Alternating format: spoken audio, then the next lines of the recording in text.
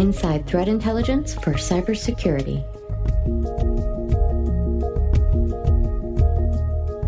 Hello, everyone, and thanks for joining us for episode 16 of the Recorded Future podcast. I'm Dave Bittner from the CyberWire. Artificial intelligence and machine learning are hot topics in cybersecurity and beyond. The terms get casually tossed around, often without context or explanation, to the point where it can be hard to know what's actually meant. Some say AI and ML will be our virtual saviors. Others offer cautionary tales of bots gone wrong. On today's show, we welcome back Christopher Ahlberg, CEO at Recorded Future, and Staffan Truvé, Recorded Future's Chief Technology Officer. We've got a wide-ranging, spirited discussion on artificial intelligence and machine learning. Stay with us.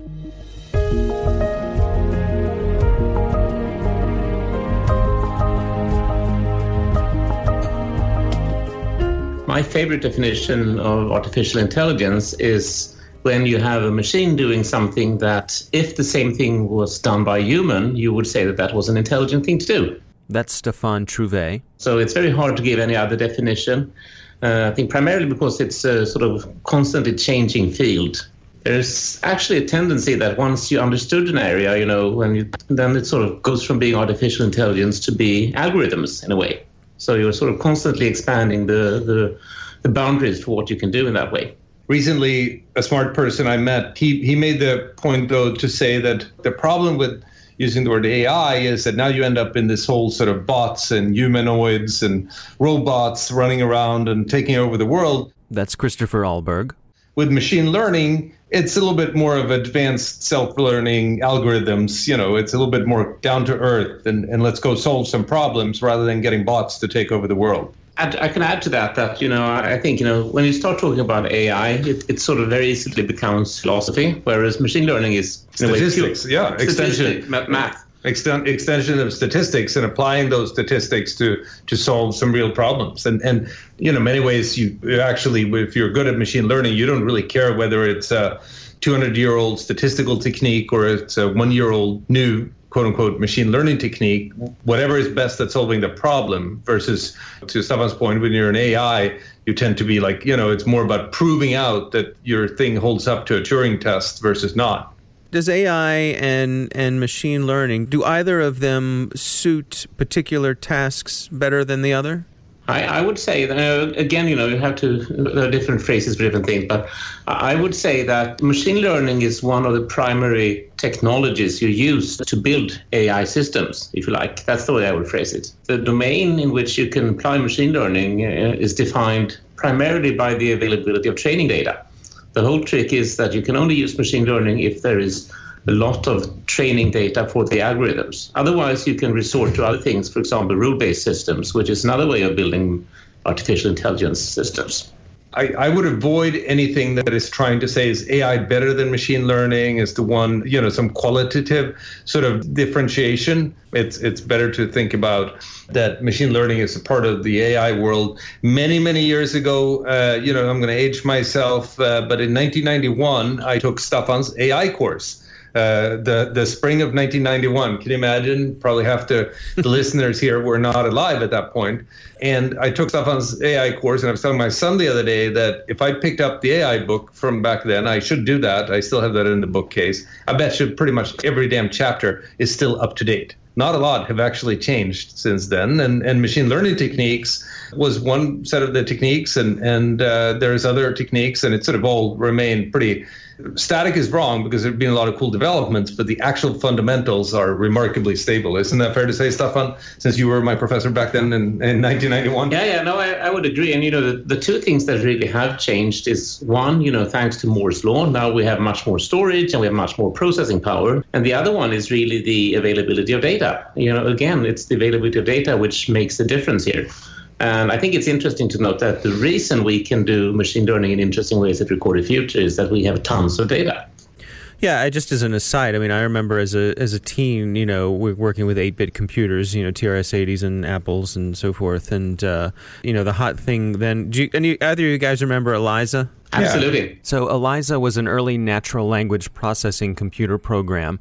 It was created back in the 60s at the MIT Artificial Intelligence Lab. And mainly what it did was it simulated a psychotherapist. And it was pretty convincing, especially for a computer at the time. And then, that was, I think, maybe for many of us sort of the first taste at something that made you feel like you weren't just interacting with a machine, like maybe there was more there, even though, obviously very simple at the time.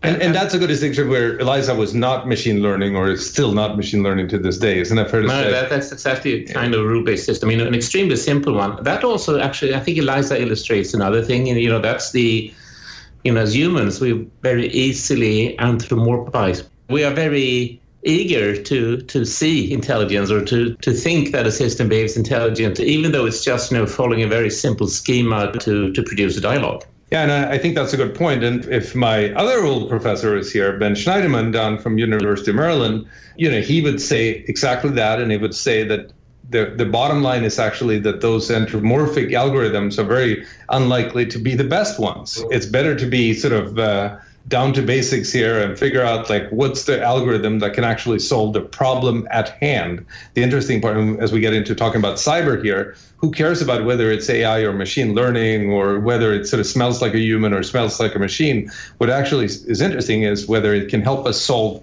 problems that we otherwise have had a hard time in dealing with. And, for me, the big thing in quote unquote cyber is to be able to make judgments about yet to be observed indicators. What can I say about an IP address that I've never seen? What can I say about a domain that I've never seen? What can I say about a threat actor that has been dormant that may come alive? And those sort of problems are those that actually may nicely be applicable, if you want, to machine learning. And now you're actually touching on another important thing, I think, is that very often you think of AI as replacing humans, but the really interesting stuff is really when you apply the same algorithms to things which you cannot do as a human. Just as Christopher mentioned here, to be able to, for example, predict malicious IP addresses. It's using the same kind of algorithms, but it's actually doing something which is such a multidimensional problem that humans can't do it.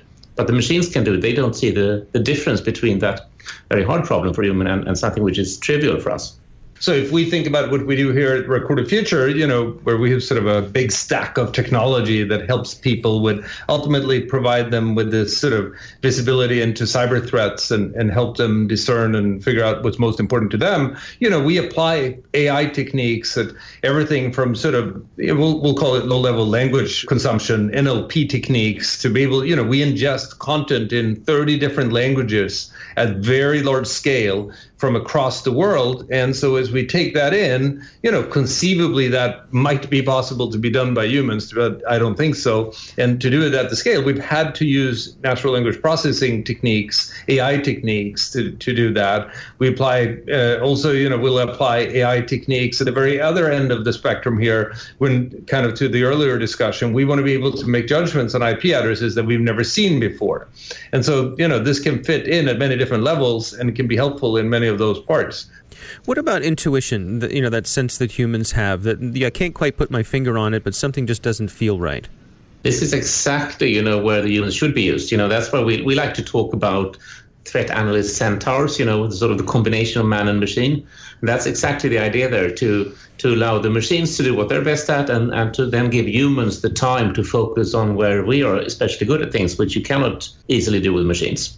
That's why we've always spent, through our careers here, we've been spending a lot of time, thinking about how you help people solve very hard problems in, for example, helping people discover new drugs, helping people find new oil fields, help people chase terrorists, help people find new opportunities for financial investments, or in this case, help people detect new cyber threats. And as you think about those problems, they're not deterministic, or maybe the better way of saying it is there is no easy button. People always, sort of outside our domain will come to me and say, that's great. So you can predict exactly when the next cyber attack is going to be. And I'm like, dude, that's not how it works. There is no easy button. And there's very unlikely to be an easy button for the next, decade or two here. But if we can help out so that the machine does both the boring information consumption at a scale of nation states and also can, at the, beyond what nation states can do today, actually organize them, sift through this data, and in some cases make predictions about it, and then visualize that data. And that's when it really gets interesting. Visualize that data for the human so that person can apply intuition. And that, that's many times when intuition can really come into play, because now you can do visual extrapolation and the sort of things that your cognitive and even more importantly, your perceptual system as a human is remarkably good at. And so here we're now able then to take the stuff that the computer is really good at, high degree of consumption, large-scale processing, apply AI techniques to that, and organize that information into visual displays of information where the human can apply its intuition, its both cognitive and perceptual capabilities that can solve the hardest problems in cyber. No, that's good. And I think there's also an interesting symmetry here. I mean, on the opponent side, the bad guys, I mean, they're using a combination of sentient opponents, the humans, and algorithms. So, to combat that, we need to do exactly the same thing. We need to combine machines and clever people on our side as well for the defending side. Is there any sense that the bad guys are using AI and machine learning? Absolutely.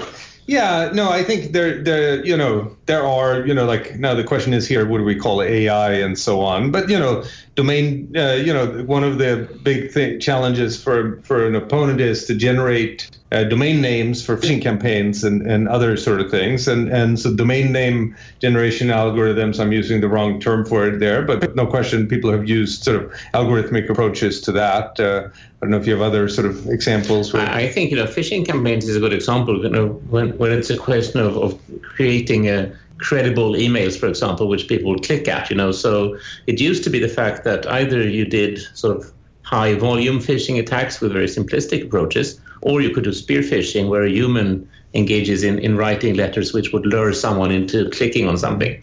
Clearly, I think we will be seeing, or maybe already seeing, machine learning being applied in the same way there, to create better phishing attacks automatically.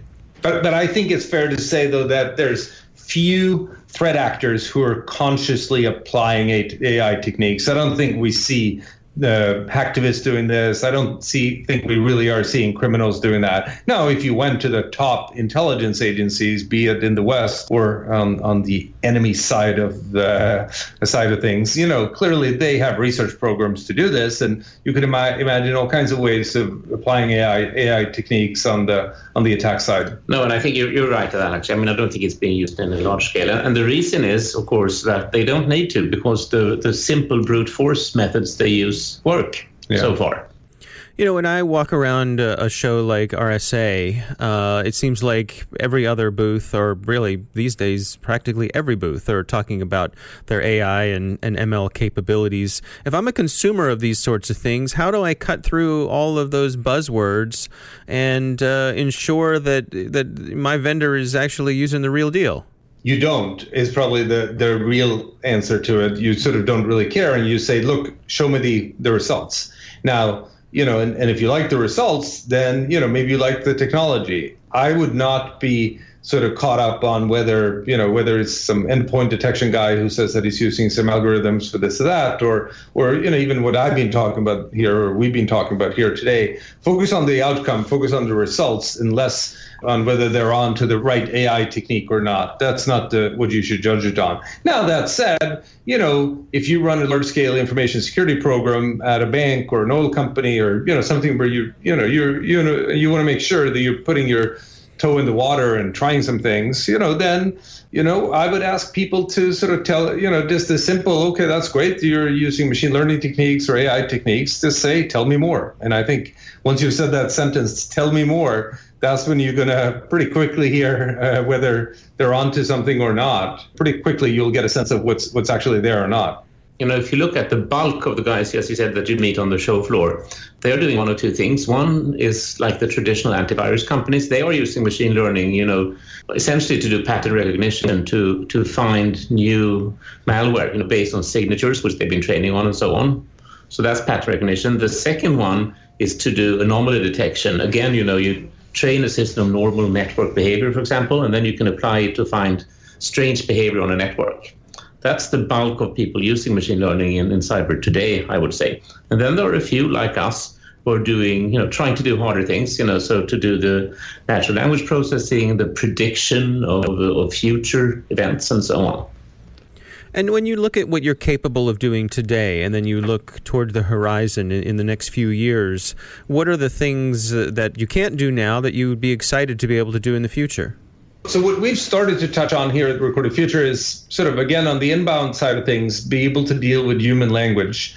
For now, we've sort of had to do that in a way where we sort of, for every new language we take on, we have to sort of do a good amount of work. And we think we can radically cut the amount of work that we need to do when we take on new languages in a really good way. That's now, again, as an end consumer, I may not care about that because, but I do think that, one should care because that means that we can more rapidly add more languages and take, sort of get into more nuances of language and those sort of things. But maybe on the other side is where it gets more exciting, which is, again, be able to discern and make analysis or produce analysis on information that is yet, or indicators that have yet been observed. So once you can start saying something like that this domain may be malicious, even though you've never observed it before, or this IP address have never been observed before, but again, we actually have certain confidence in that it is part of a malicious family, or that will go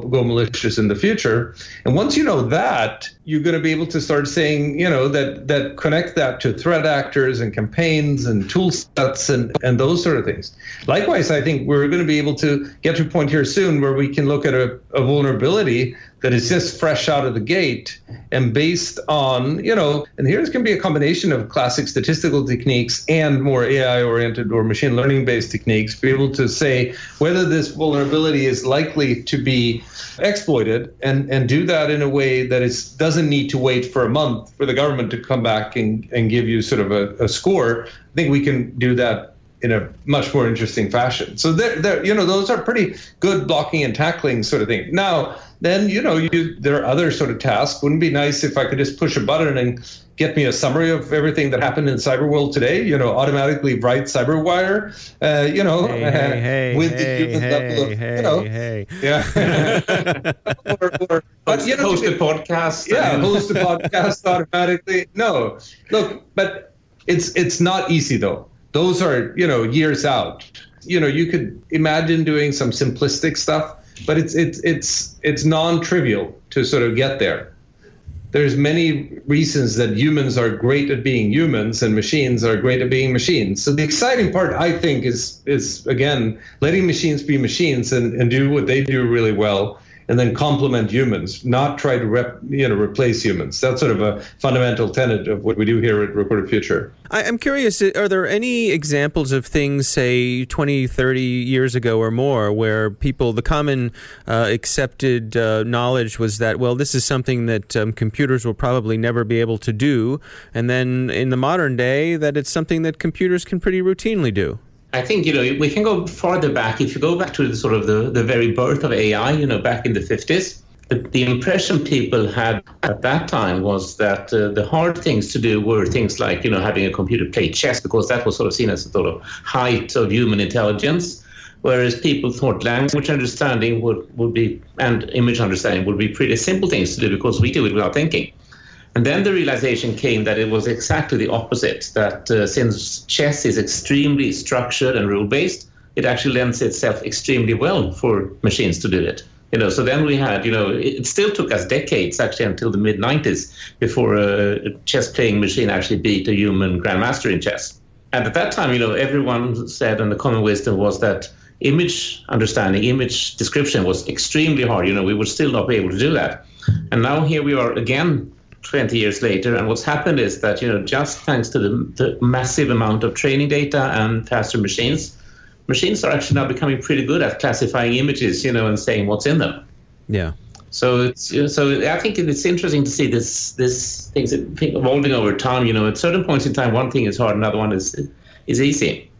And it also shows that it's really hard for us to see going forward what will be the hard and easy tasks. And then you take that and you say, so that's nice, but what is the equivalent of an image in quote unquote cyber? And it's not easy. Nope. So there are many images, and they're not very well defined. I mean, there isn't that kind of training data really available.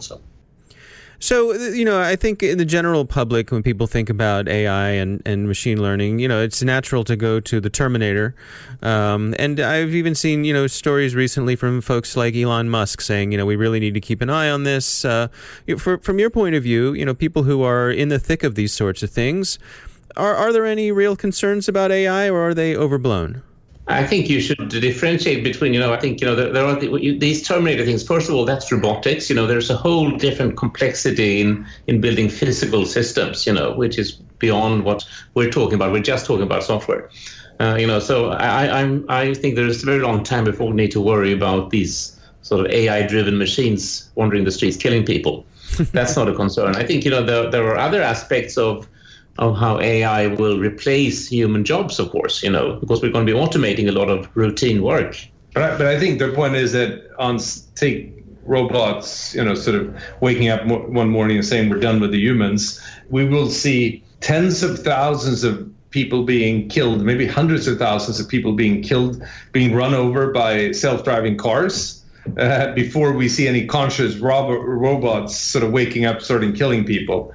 In that meantime, when all those self-driving cars have driven over, hit bunches of humans, I think we'll come up with all kinds of ways to stop robots from killing humans. Right. So that by the time the robot has gained conscience, a la T2 or Terminator, maybe we sort of solved a few of those problems along the way. We're pretty far away from robots getting self-conscious or self-awareness here. I would actually partly disagree, because I think, humans are the main cause of car accidents. So I think, the self-driving cars might actually save more lives than they take.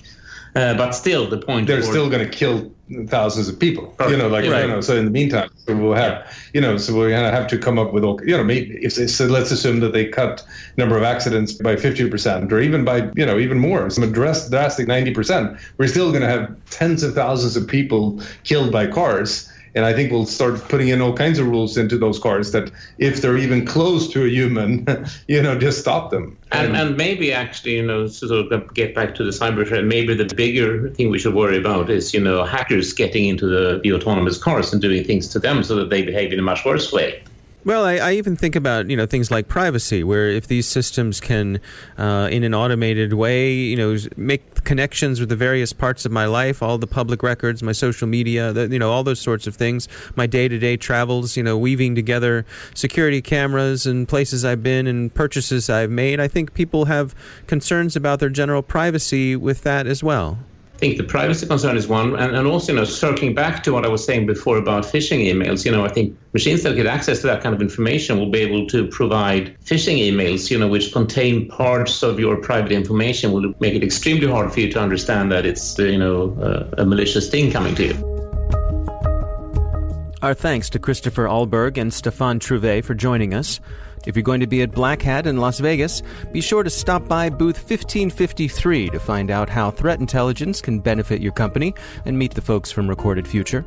Don't forget to sign up for the Recorded Future Cyber Daily email, where every day you'll receive top results for trending technical indicators that are crossing the web, cyber news, targeted industries, threat actors, exploited vulnerabilities, malware, suspicious IP addresses, and much more. You can find that at recordedfuture.com/intel. You can also find more intelligence analysis at recordedfuture.com/blog. And remember to save the date for R-Fun, the 6th Annual Threat Intelligence Conference coming up in October in Washington, D.C. Attendees will gain valuable insight into threat intelligence best practices by hearing from industry luminaries, peers, and Recorded Future experts. The details are at recordedfuture.com/rfun. That's R-F-U-N. We hope you've enjoyed the show and that you'll subscribe and help spread the word among your colleagues and online.